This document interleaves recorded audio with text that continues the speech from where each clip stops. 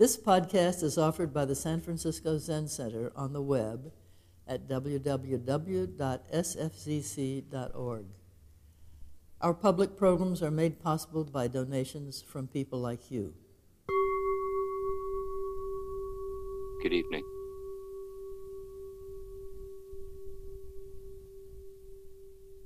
The sign working okay?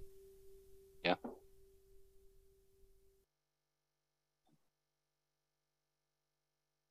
As I think most of you who are sitting right here in the Buddha Hall know, we had an opening ceremony for the practice period this morning. And that's what I would like to talk about this evening. The nature of ceremony.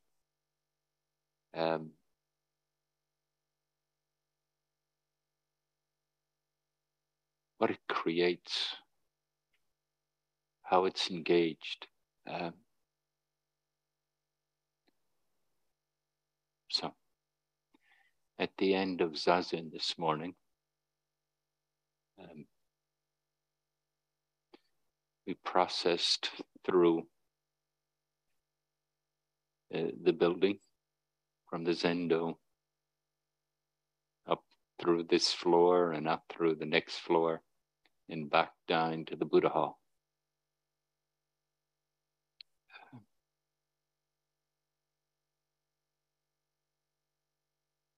And in the process, we stopped at the various places of activity. You know, we went from the Zendo to the shop, and we offered incense and bowed. And then we went from the shop up to the Kaisando, the memorial hall for the founder on the second floor. And we went to the bathroom. And we came down to this floor and we went to the kitchen, the hallway, the dining room, the office, and then into the Buddha Hall.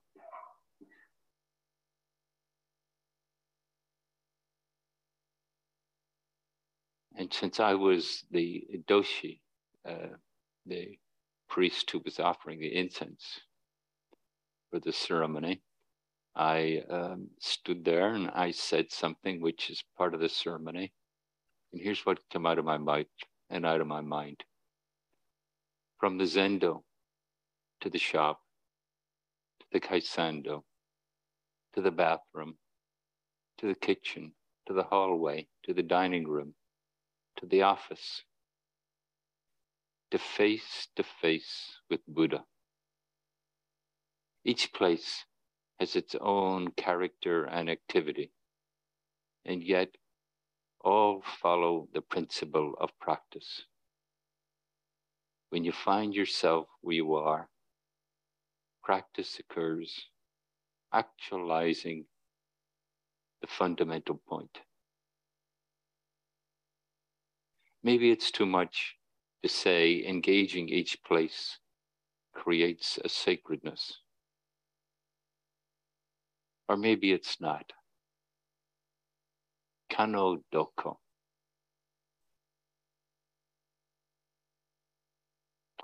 So,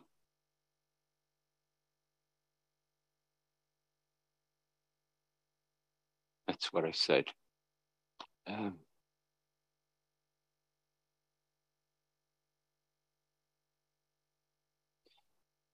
Each place where we stopped and offer incense and bowed, it plays a particular role in the daily, weekly, monthly, yearly activities of the center. You know? Each place offers itself to the practitioner to become part of the activity. And in the process of becoming part of that activity, to discover, to experience directly, what it is to be immersed in that activity. And often in Zen, we call that coming face to face with Buddha.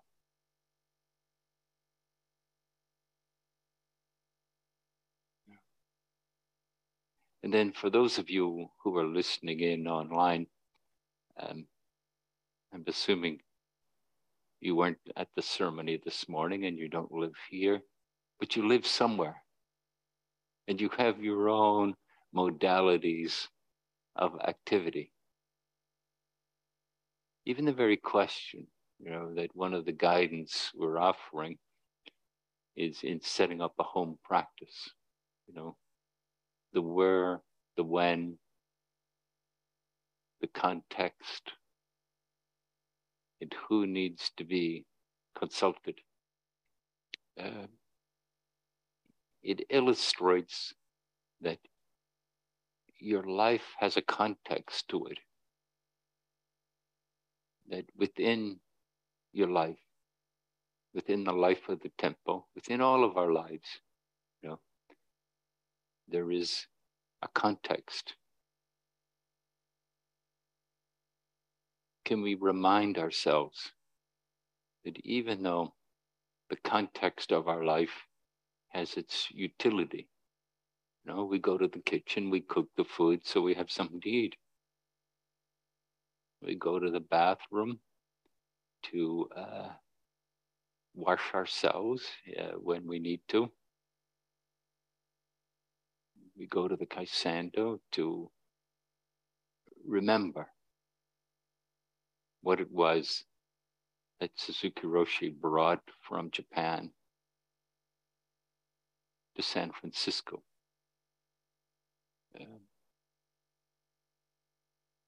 And to pay our respects and offer our gratitude for that.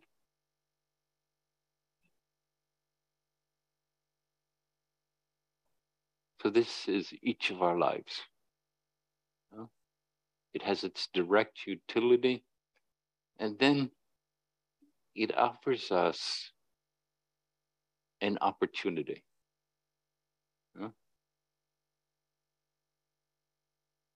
It offers us this, what's called in Japanese, kano doko.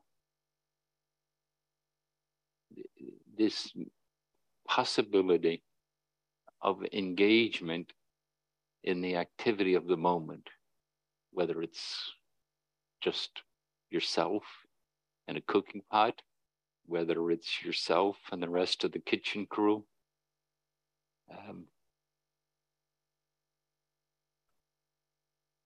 In that shared activity, as Dogen Zenji said, that quote, that piece was a quote from Dogen Zenji's, the founder of Soto Zen in Japan. When you find yourself where you are, practice occurs, actualizing the fundamental point.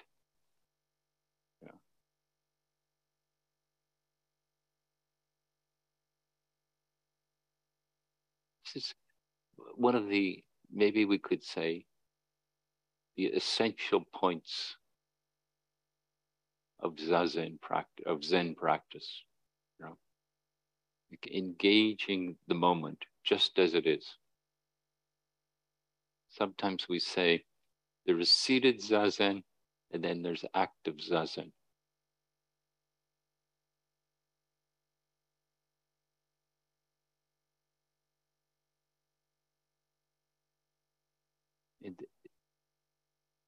The nature of ritual is that we enact something, and in the process of enacting it, it takes on an expression of reality. In some ways, we could say our life is all ceremony.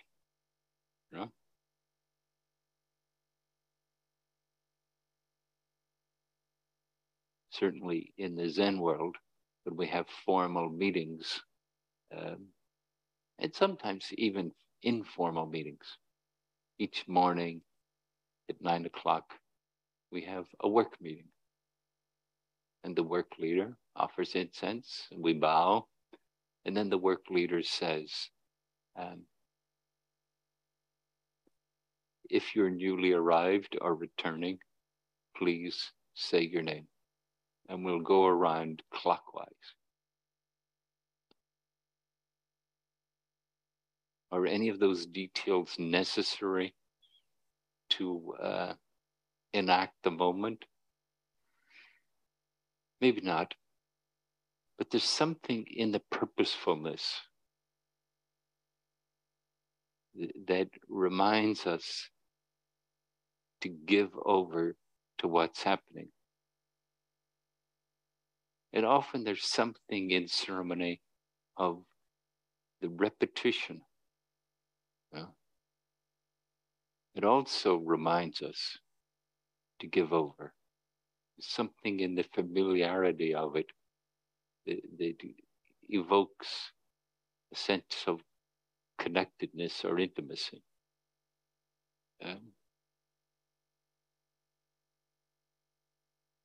There was a time when we were opening practice periods where we would actually go to each person's room.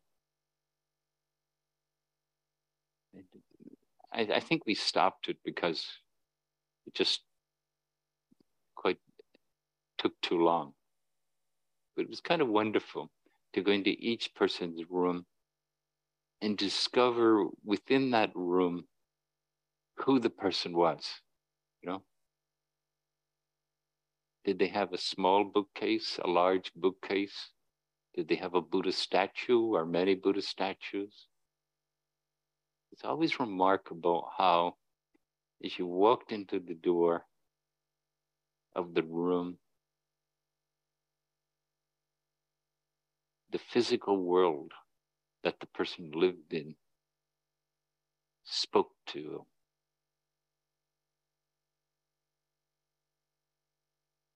So this is an expression of this phrase, kano doko. The world is always offering itself, expressing itself. And how do we make ourselves available to meet it? How do we make ourselves available to engage it fully?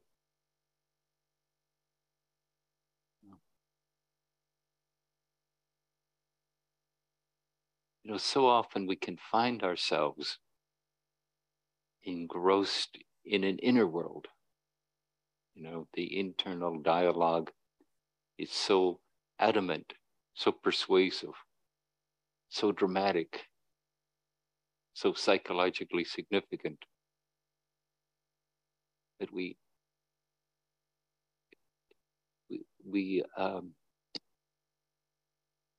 forget. We avoid, we dismiss the intimacy of being in some context or other. You know?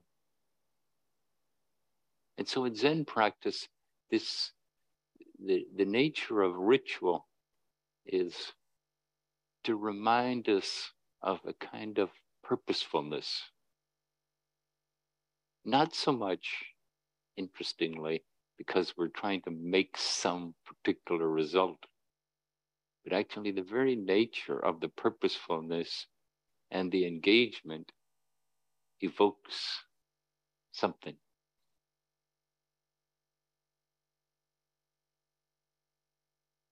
And then this is the thread of purposefulness that sews together all the things that we do in a practice period. Yeah. We have classes, we have sittings, we have meals. We take on various work activities.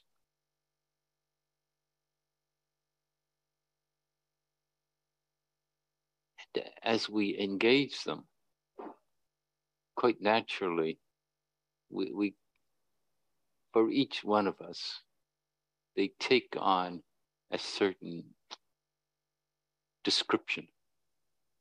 The world, according to me, imposes itself on what's being experienced in the moment. And this nature of ceremony, this purposeful engaging in whatever's in front of us, in this purposeful face-to-face with Buddha.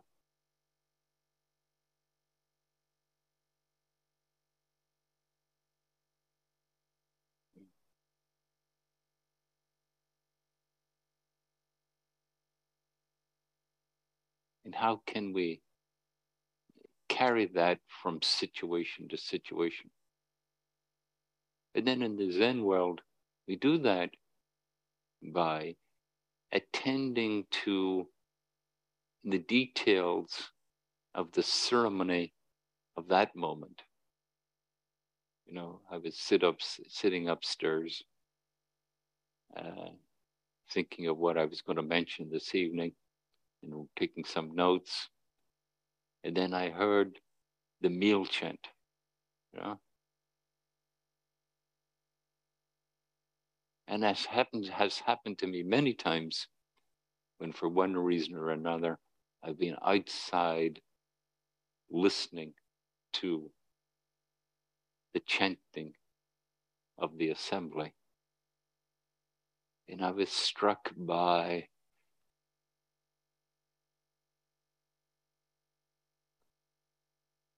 kind of preciousness that arises when we engage in activity together, especially when we chant.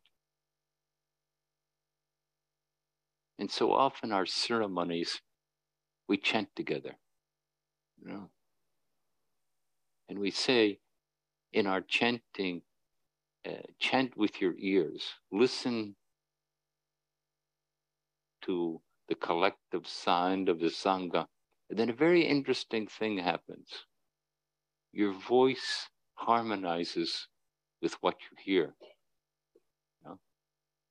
And it's not something you figure out.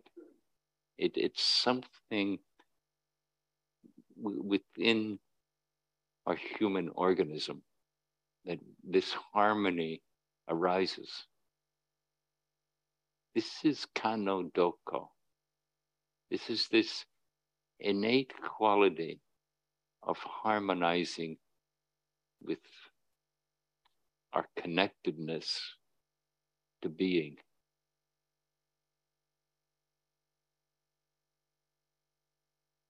It's not that we're doing something wrong or something deviant when we become absorbed inside our narrative, or the narrative that's evoked by the world according to me.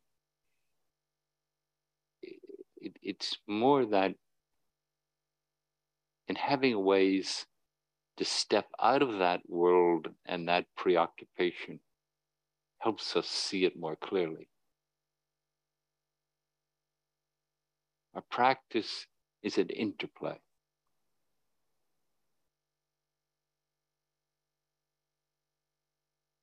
This interplay between the world according to me and when I forget the self and let the moment define this being, this interbeing, then something, another version of reality appears. And from that counterpoint, I can start to invite the world according to me into a larger context. You know? the ingrained version of the world according to me is usually motivated and dictated by what I want and what I don't want. Yeah. And if you reflect on it for a moment, you can easily see that when the mind is caught up in that way, that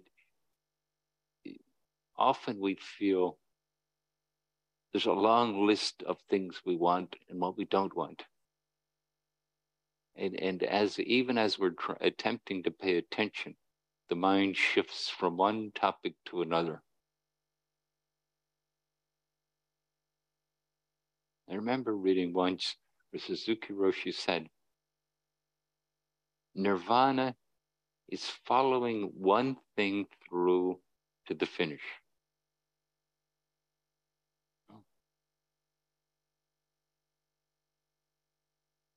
I remember the first time I read that, I was really struck by it. Because having practiced in Theravada Buddhism, and I had, read, considered, and practiced a different notion of nirvana, the notion of renunciation and extinction.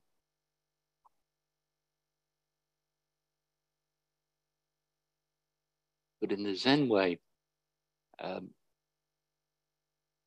this engaging and becoming part of what's happening now, this is how we discover to follow one thing through to its finish, to its conclusion.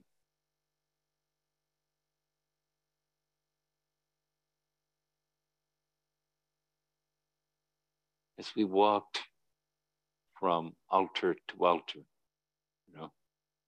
as we went from the Founders Hall and all the reverence and symbolism of bowing to our founder, and around the walls of the Kaisando are pictures of the lineage of teachers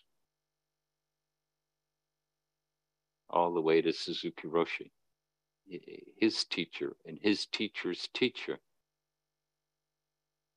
And then we go from that venerable building, or alcove, to the bathroom. This is where we shower and use the toilet. But it's also an opportunity of just being, an opportunity of meeting the moment, an opportunity of being fully present for a part of our lives.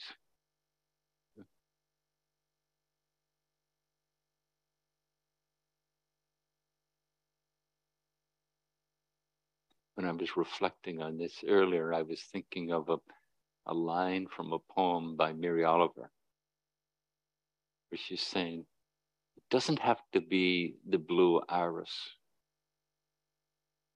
It doesn't have to be some exquisite, pristine moment. Any moment. And as we practice this stepping out of being engrossed in the world according to me, because when we're engrossed in it, it becomes dreamlike. I think anyone who's sat zazen or meditated for more than a couple of minutes discovers there's just times when the conditioned consciousness becomes dreamlike. Sometimes we can be engrossed in some kind of thinking and then come back to awareness and not even have a memory of what we were engrossed in. And this practice of being connected to the moment helps to create the capacity within consciousness to stay present, even as the mind is still continuing to generate what it's generating. Yeah. As we become more familiar with it, the interplay between the two helps to illuminate the constructs that arise from our conditioned being. Yeah. It becomes more possible to follow something through to the finish.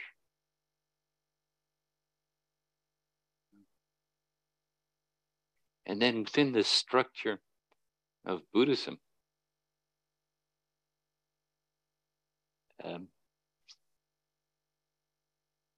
being willing to do this, being willing to be awake, being willing to experience interbeing, this is taking refuge. No? Usually we take refuge in our yearning and our aversion. Yeah? And practice offers us an alternative to that. It offers us a process of just seeing what arises for us. And not just seeing it, but being able to experience how that ripples through the complexity of just being a person. You know, we see the constructs, the conceptualizations, but we also, we feel our responses to it.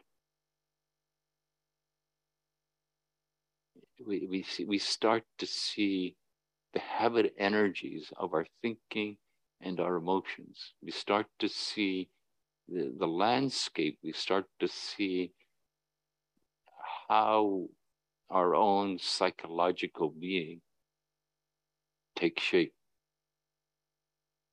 what kind of persistence it has. Yeah.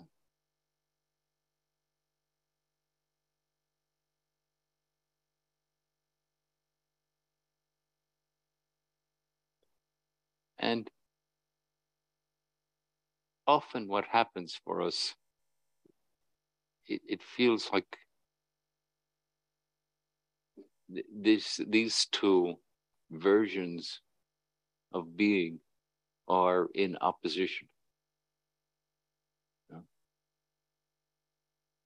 The world, according to me, often fueled by what I want and what I don't want, feels in opposition to this opening to a different kind of being, a kind of interbeing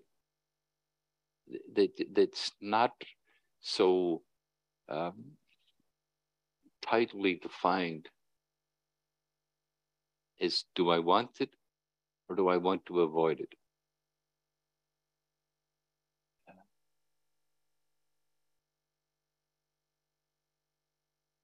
And the challenge is to discover how to let these two versions of reality, how to let them harmonize.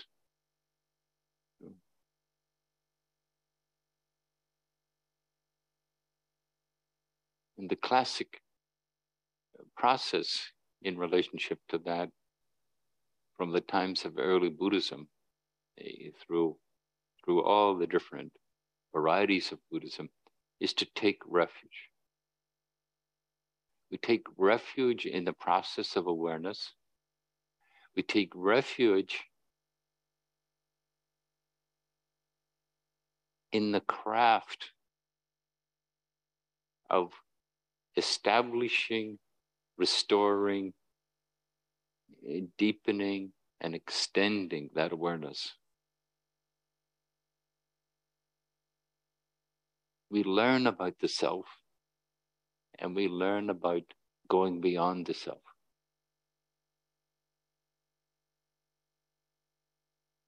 And we take refuge in the intimacy of our interbeing. And as we do that, the teachings tell us, and we discover for ourselves, I suspect that in one way or another, everyone in this room has experienced some version of growing trust in practice. Yeah. Compelling as our desires and our aversions are, something in us knows that that kind of narrow, selfish agenda doesn't serve us. Something in us knows that when we open, when we connect, when we intervene, that what arises for us is a more trustworthy version of being.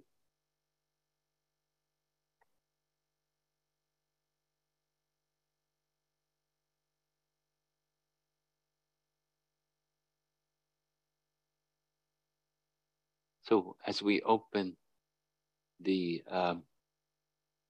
practice period, and we ceremonially enter the different dimensions of our life. And I would encourage you to think about, well, okay, there's the altars that we went to and the dimensions of activity that are part of the temple life. But what else would you add to it from the particulars of your own life?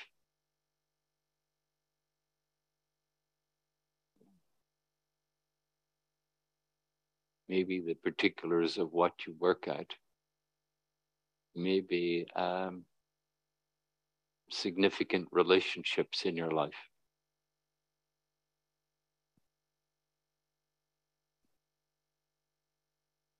Any realm of being that's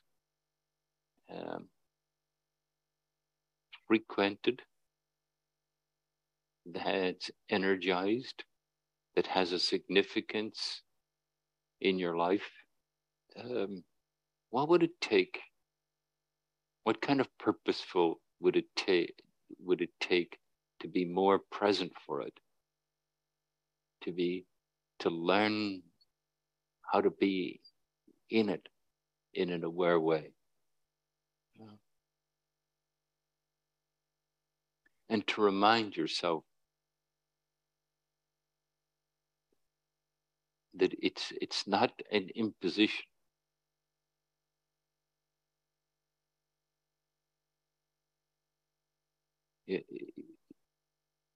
Practice is about liberation from suffering. Practice is about discovering a way of being that's nurturing and trustworthy. Yeah. It's asking us to bring to ourselves and to bring to our relationships a benevolence, a kindness, an appreciation. So as you engage your intentionality for the practice period, I would encourage you to remind yourself to hold it in that kind of regard. And to watch out for any intention that has in some way a self-criticism. Oh, I should be a better person.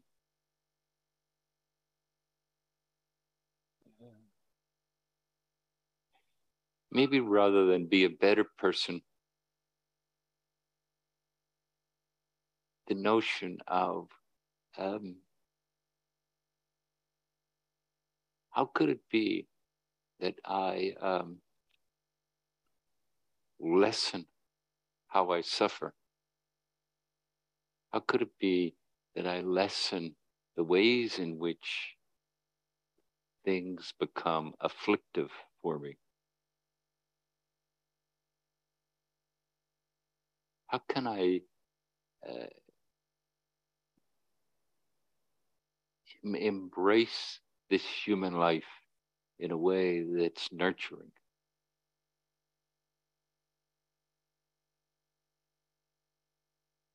That a way that invites me to appreciate,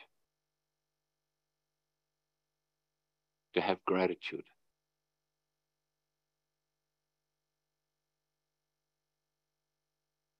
Not as an act of coercion, but as a way of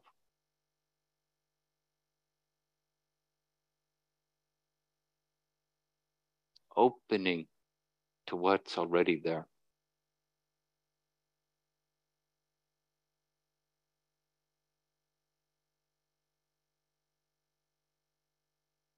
So, okay, thank you. Thank you for listening to this podcast offered by the San Francisco Zen Center. Our Dharma talks are offered free of charge, and this is made possible by the donations we receive. Your financial support helps us to continue to offer the Dharma. For more information, please visit sfzc.org and click Giving. May we fully enjoy the Dharma.